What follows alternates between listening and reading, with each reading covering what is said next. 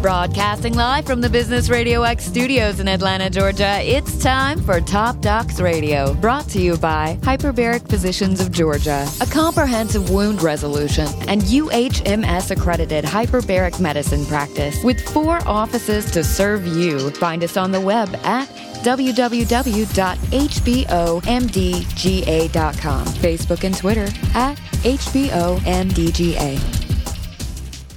Hey, what's up, everyone? It's CW. Thanks so much for stopping by the Top Docs Radio Show today. We featured our longtime friend of the show this week, Dr. Ellie Campbell of Campbell Family Medicine. Her office is located off Exit 13 in Cumming, Georgia. She's a primary care physician and an integrative medicine specialist, and I got to tell you, over the past year, every time she's come in, I've learned something new that amazes me. This week is no different. We've talked about a number of different topics, from gut health and just how extensively it affects our overall wellness, and we talked about the fact that cholesterol is widely believed to be the culprit in heart disease, stroke, and vascular disease, but it's getting a bad rap that's not quite accurate.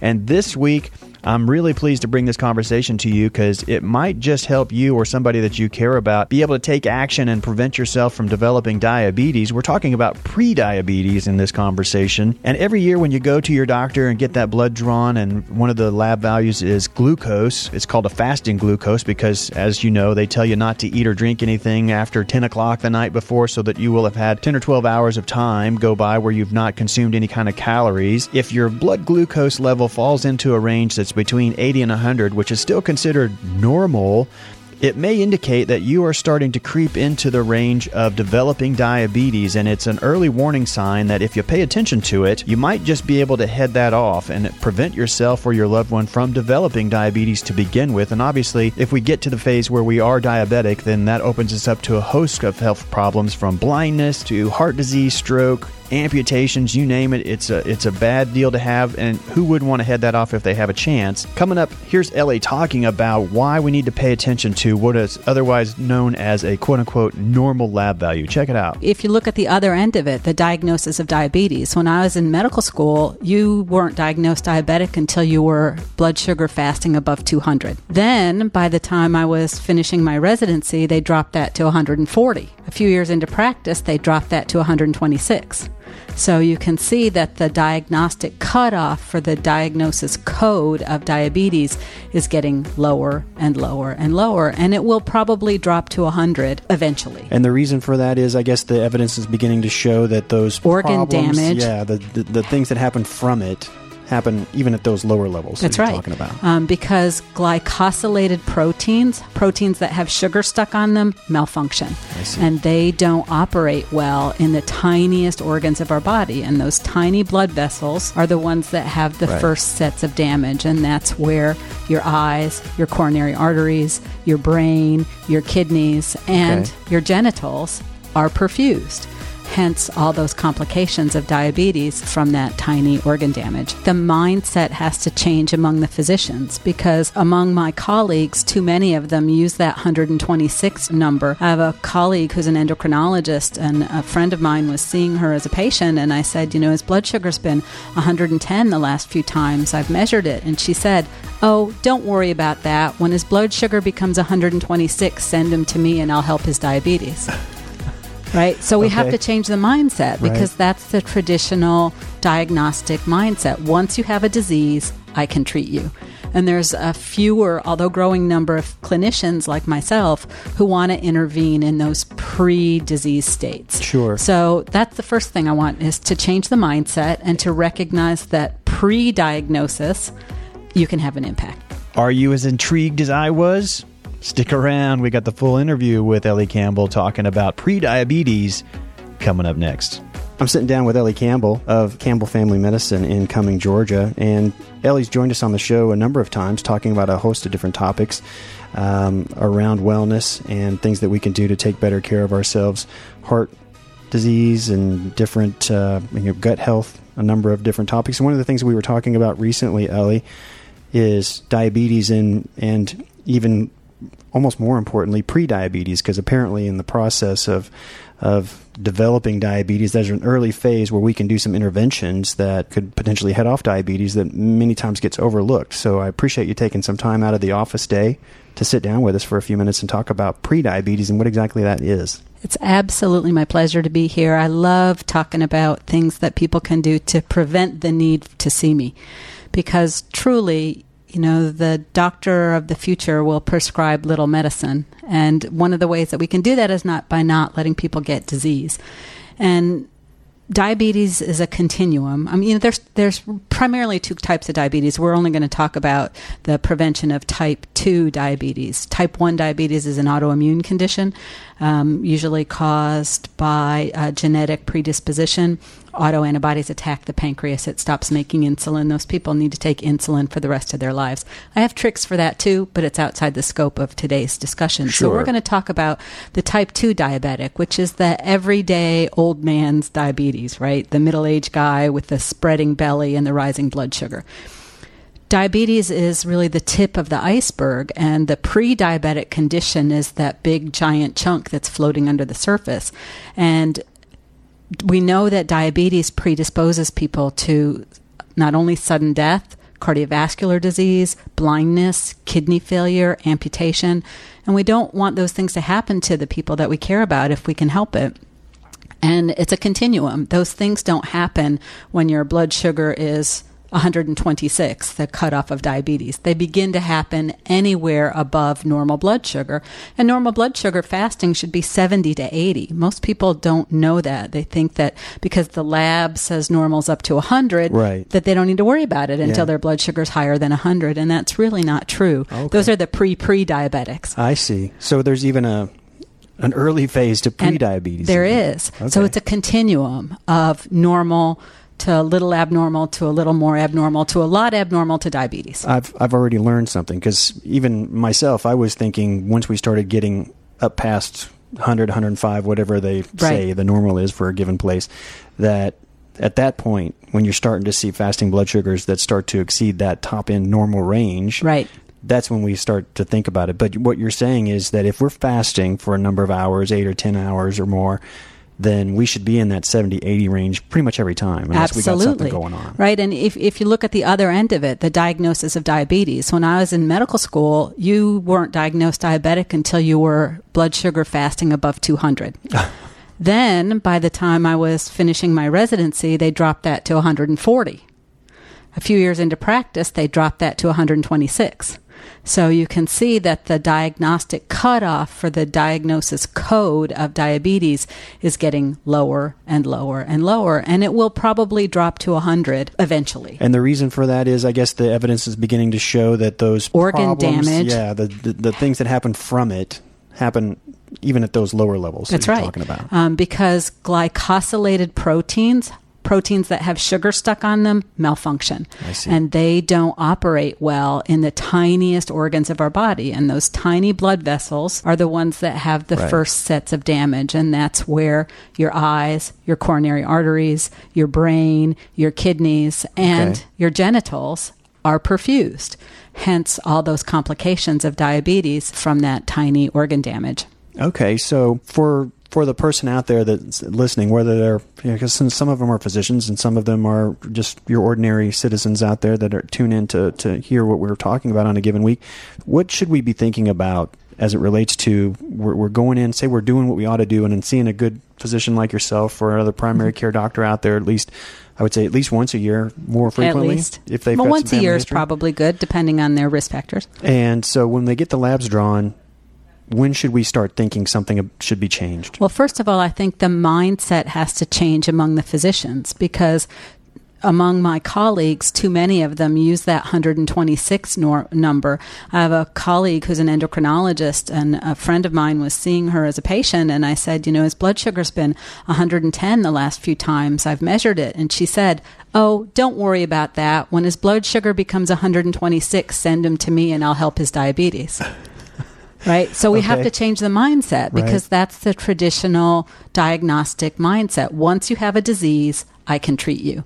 And there's a fewer, although growing number of clinicians like myself who want to intervene in those pre-disease states. Sure. So that's the first thing I want, is to change the mindset and to recognize that pre-diagnosis, you can have an impact. And so for the doctors, because I mean, so many times when we're having conversations about different things that may seem, I don't know if cutting edge is the right word, but a new way of thinking. Yes. Everybody wants to talk about evidence. Yes. Is there evidence that says that we should be thinking about this differently? Because each time they dropped the numbers, I'm sure there was some sort of clinical evidence that was emerging. So do you have some that somebody could maybe take a peek at? We do. So, for example, there's a study, and this is in Dr. David Perlmutter's book, Brain Maker, that when you have hemoglobin A1Cs above 5.2, the brain begins to shrink.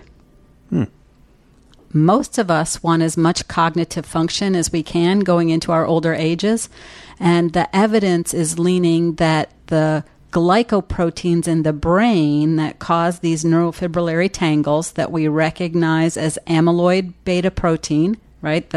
The protein that causes Alzheimer's disease is triggered by blood sugars in the brain. We don't want to get neurofibrillary tangles in Alzheimer's disease. Alzheimer's disease now often being called diabetes type 3. I did not know that either. We do not want that. And if we can keep our hemoglobin A1C below 5.2, we're going to have a better chance at that. So that's well below the threshold of everybody's diabetes diagnosis, which is above 6. And if I get up around 6, what's my blood sugar usually looking like if I'm doing... Yeah, a 6 correlates to a blood sugar of about 130. Okay. So talking about 5.2, then we're going to be looking at levels that are somewhere down closer to 105, 110, yeah. So, all right. So there is evidence out there. Where would somebody? What should they be looking for if they want to test test what you're saying right. here and they want to get on the computer? The trick is, first of all, you know how to search Google. Sure. Okay. So if you go to Google, there's the little 9-dot matrix in the upper right hand corner. Click on that. Then look where it says More. And then click to Even More, and a whole bunch of Google search tools are going to pop up that you never knew existed. Okay. One of those is Google Scholar. When you search Google Scholar, you're going to eliminate all the trash and all the ads and all the gunk, and you're only going to come up with peer-reviewed journal articles in the legal field or the medical field, and you can search by years.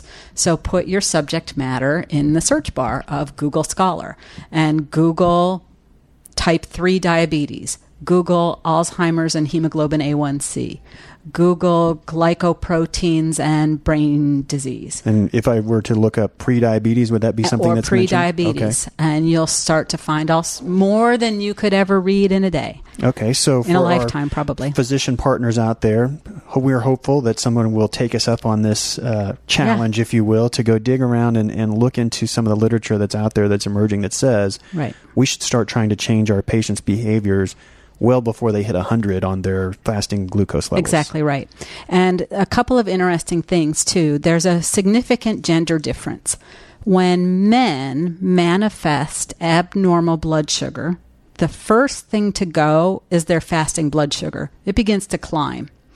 Women, however, tolerate their fasting blood sugars very well, but we do not handle a carbohydrate load. So where our blood sugar will climb is in the 2-hour postprandial reading. Okay. You will miss it in most women if you only do fasting blood sugar. You need to do a 2-hour glucose tolerance test for women to identify the earliest stages of impaired glucose tolerance. How long, if I'm pre-diabetic, how long do I have to be pre-diabetic, pushing levels that are in that 80 to 100 range before my A1C moves? A lot depends on your lifestyle and how you're managing it, but presuming that you do little, statistically 7 to 12 years.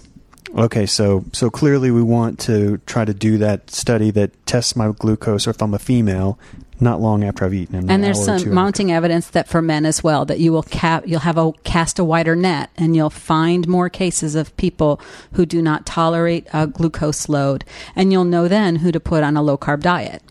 And so for the patient who may be listening, because I have a feeling that in many cases it's going to be a situation where the patient themselves or a loved one needs to be doing the pushing for some of these tests, because I'm sure they're going to be told, no, that, because clearly we're trying to educate both sides of the fence here. We're trying to educate our peers, as well as the patient. So there's going to be some number of respected physicians that are saying, oh, no, you're just fine. So if I want to advocate for myself, then I want to ask for a 2-hour glucose tolerance test. Okay. And few doctors will argue with that. It's not exactly a pleasant test. You have to fast for 12 hours. You come to the doctor's office. You get blood drawn from your arm. You have to drink a nasty sugar water that in many cases will make you a little lightheaded or queasy. And then you have to have blood drawn at 1 hour and 2 hours after you drink the sugar water. We keep our patients for 3 hours, and we extend the test to a 3-hour test because we often will find hypoglycemic patients at that point. No matter whether you have a 2-hour or a 3-hour test, make sure you bring a snack with you, because the second that last blood test is drawn, you're going to want to eat something, preferably a good quality protein, some quality fat, a highly complex carbohydrate, so that your blood sugar doesn't drop out and you don't feel weak and woozy. So if I'm a patient who's listening, when should I begin contemplating at least one of these periodically? Well, anybody with a family history needs to be complicating So this. if somebody has diabetes in my past, then I need to think about doing this type of study that you're talking about. Correct. That gets me both a fasting and then after a glucose challenge. Anybody who's overweight or obese needs to contemplate this. Okay. Anybody who has a HDL cholesterol below 30 needs to contemplate this. Anybody who has triglycerides above 150 needs to contemplate this. Anybody who has high blood pressure, defined as pre-hypertension or hypertension, any reading above 120 above 80, 120 over 80 or higher, you need to contemplate having a 2-hour glucose tolerance test. Okay. Oh, this is like, who isn't one of these people, right? There's a lot of them out there, clearly. But the upside is if we can get some people educated and they begin, then hopefully we can take the next couple of minutes and say, all right, let's assume we went through these tests and they came back showing pre-diabetes. What we're talking about is oh my gosh, she's right. I do have it. Yeah, I have trouble handling now sugar. What? All right. So remember that really fasting blood sugar is really only the symptom of the underlying condition. And the underlying condition is a problem of an insulin blood sugar mismatch and a cellular insensitivity to the insulin signaling mechanism to lower your blood sugar. So it's not pulling the sugar into It's not pulling the sugar into the cells. Okay. It's like when you have a room full of screaming kindergartners, and pretty soon you don't even hear the screaming anymore. Well, the same happens at a cellular level. There's so much insulin knocking around, the cells stop hearing it, and they don't let the blood sugar into the cell. It stays in the bloodstream instead of being metabolized. Okay. And Glycates all of those protein okay. and causes all the damage. Okay. So we have to resensitize the cells. The number one best way to do that is exercise. Most of us don't do enough. There was a study several years ago in which they compared the use of metformin, a diabetic drug, exercise, and nothing to see what would happen to patients who were pre-diabetic. They were diabetic. Many of these were diabetic during pregnancy. After they delivered, they became, quote, undiabetic. But they were at risk for becoming diabetic. So they put them on exercise, metformin, or nothing and tracked them over time. And metformin reduced the chances of becoming diabetic by almost 50%. But exercise did better. Exercise reduces the risk of becoming diabetic. So that one simple thing is defined as walking 30 minutes, 5 days a week. I was going to ask what qualifies as exercise. 30 minutes, and that's about 10,000 steps. Twice a day. Yeah, it's about 10,000 steps. So all those people with those Fitbits and pedometers, that's where that 10,000 step number came. Okay. So that's one thing. The other thing that we can do is to make sure you're not having blood sugar swings. The one meal determines the rate of blood sugar rise for the next 2 meals. So especially in the morning, eating a low carbohydrate breakfast with protein at every meal, and protein at breakfast is the most important, will keep your blood sugar steady through breakfast and lunch. Now, I've been getting into steel cut oats. Now, is that a good thing or no? I was thinking it was because of the fiber content. It's probably fiber. That's one of the strategies to keep your blood sugar under control. Okay. For many people, the answer is yes. Steel cut oats are a great food. They're a whole grain, which is what we always want to do, is consume whole grains.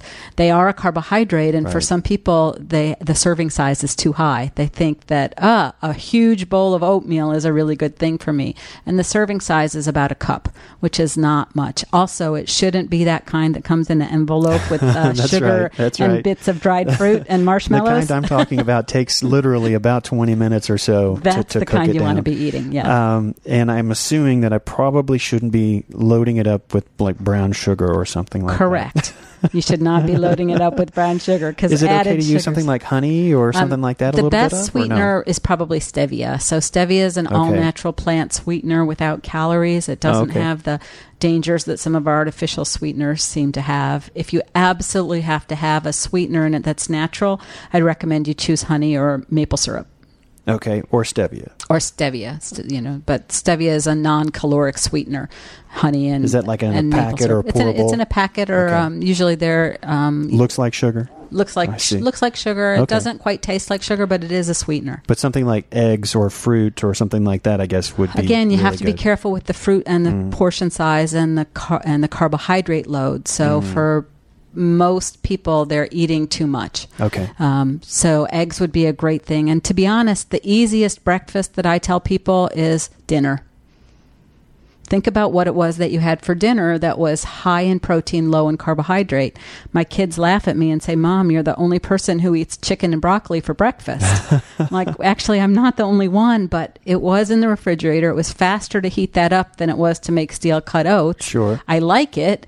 And it's good for me. So that's a great way to get my day started with a low glycemic, high protein breakfast. I had no idea that the impact of my response to carbohydrates for basically more or less the rest of the day is controlled dependent by by heavily. breakfast. Wow.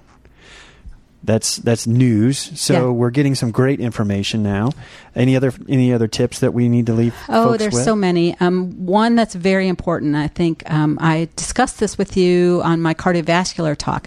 We talked about the best diet for preventing heart disease is the Mediterranean diet. Yeah. Well, I've since learned that I was wrong 20% of the time. Okay. And I didn't know that I was wrong, but now I do. If you have a specific genetic mutation and your genes are a gene called ApoE22, and you have ApoE44. If you have the genetic mutation for the 2 copies of 4 in your genotype, you must be on a low-fat diet. Less than 20% of your diet has to come from fat. That is not the Mediterranean diet, which is high in fat, nuts, seeds, oils.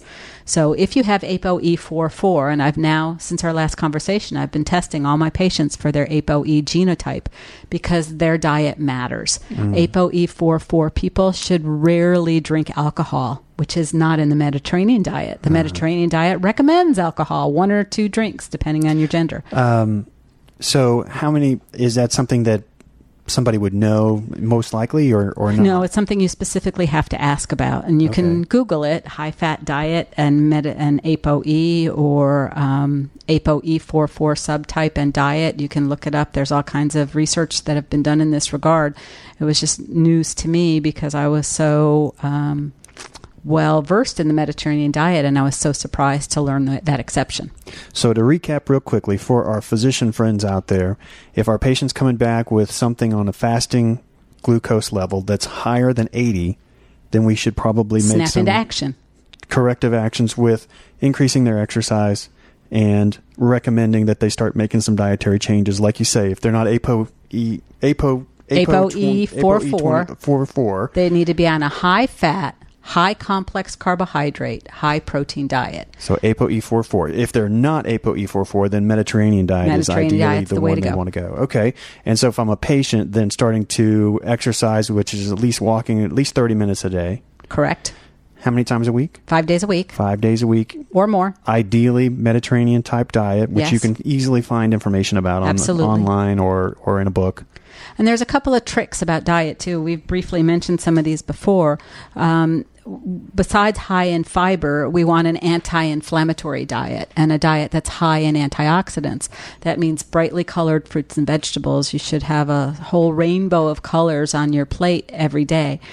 For some people, certain types of foods are inflammatory, beyond our scope today, but I'll just mention that some people are very sensitive to histamine in foods. Other people have immune reactions to foods, both IgG-type food sensitivities, IgA-type gluten reactions, and IgE true food allergies. If you have one of those, there's certain foods you should not be eating, even though they're good for everybody else. Another secret is nightshade plants. Tomatoes, potatoes, peppers, and eggplants are inflammatory foods to very many people. And so if you're that subtype, even though tomatoes and eggplant are very healthy and high in antioxidants, if they're triggering an inflammatory reaction in you, we want to steer clear of them. So it sounds like what we need to do next time is sit down and talk a little bit about inflammatory foods and how we can find out if we're reacting to it in those ways, and make some recommendations around that. Sounds like a subject for the next talk. We've been talking with Dr. Ellie Campbell, primary care and longtime guest of the show at Top Docs, and always shares some excellent information. I've learned several things in our time today. I hope you have too. And go on to Google and do what she said. Google Go to the Scholar. upper right hand to find Google Scholar and do some searching on your own. Ask for the postprandial or the 2-hour glucose challenge test if you've got some risk factors for being somebody that might develop diabetes, and may be able to head that off way before you get to the past. Be more proactive than your doctor, because they're going to wait until you're diabetic. That's right, and there's going to be some times where you have to push the doctor along, and we're trying to help empower everybody with the information that they can to advocate for themselves for their loved ones. So, Ellie, I really appreciate you taking some time to share this great information. Absolutely, my pleasure. Well, we'll see you back here on the show, I'm sure, in a few weeks. Great. Thanks Thank you for so joining much. us. We'll talk to you soon.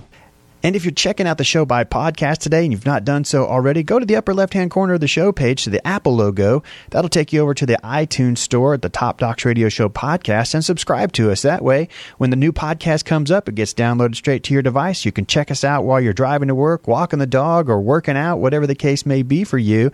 I just want to say thanks so much for making us a part of your day today. Your time is important to us, and I'm hopeful that you'll turn around and share this information with your social media networks, because obviously it's got some great information that might just help somebody that you care about. So how cool would that be? And I hope you have a great rest of your week. Make an appointment to see us same time, same place next week. We'll see you then.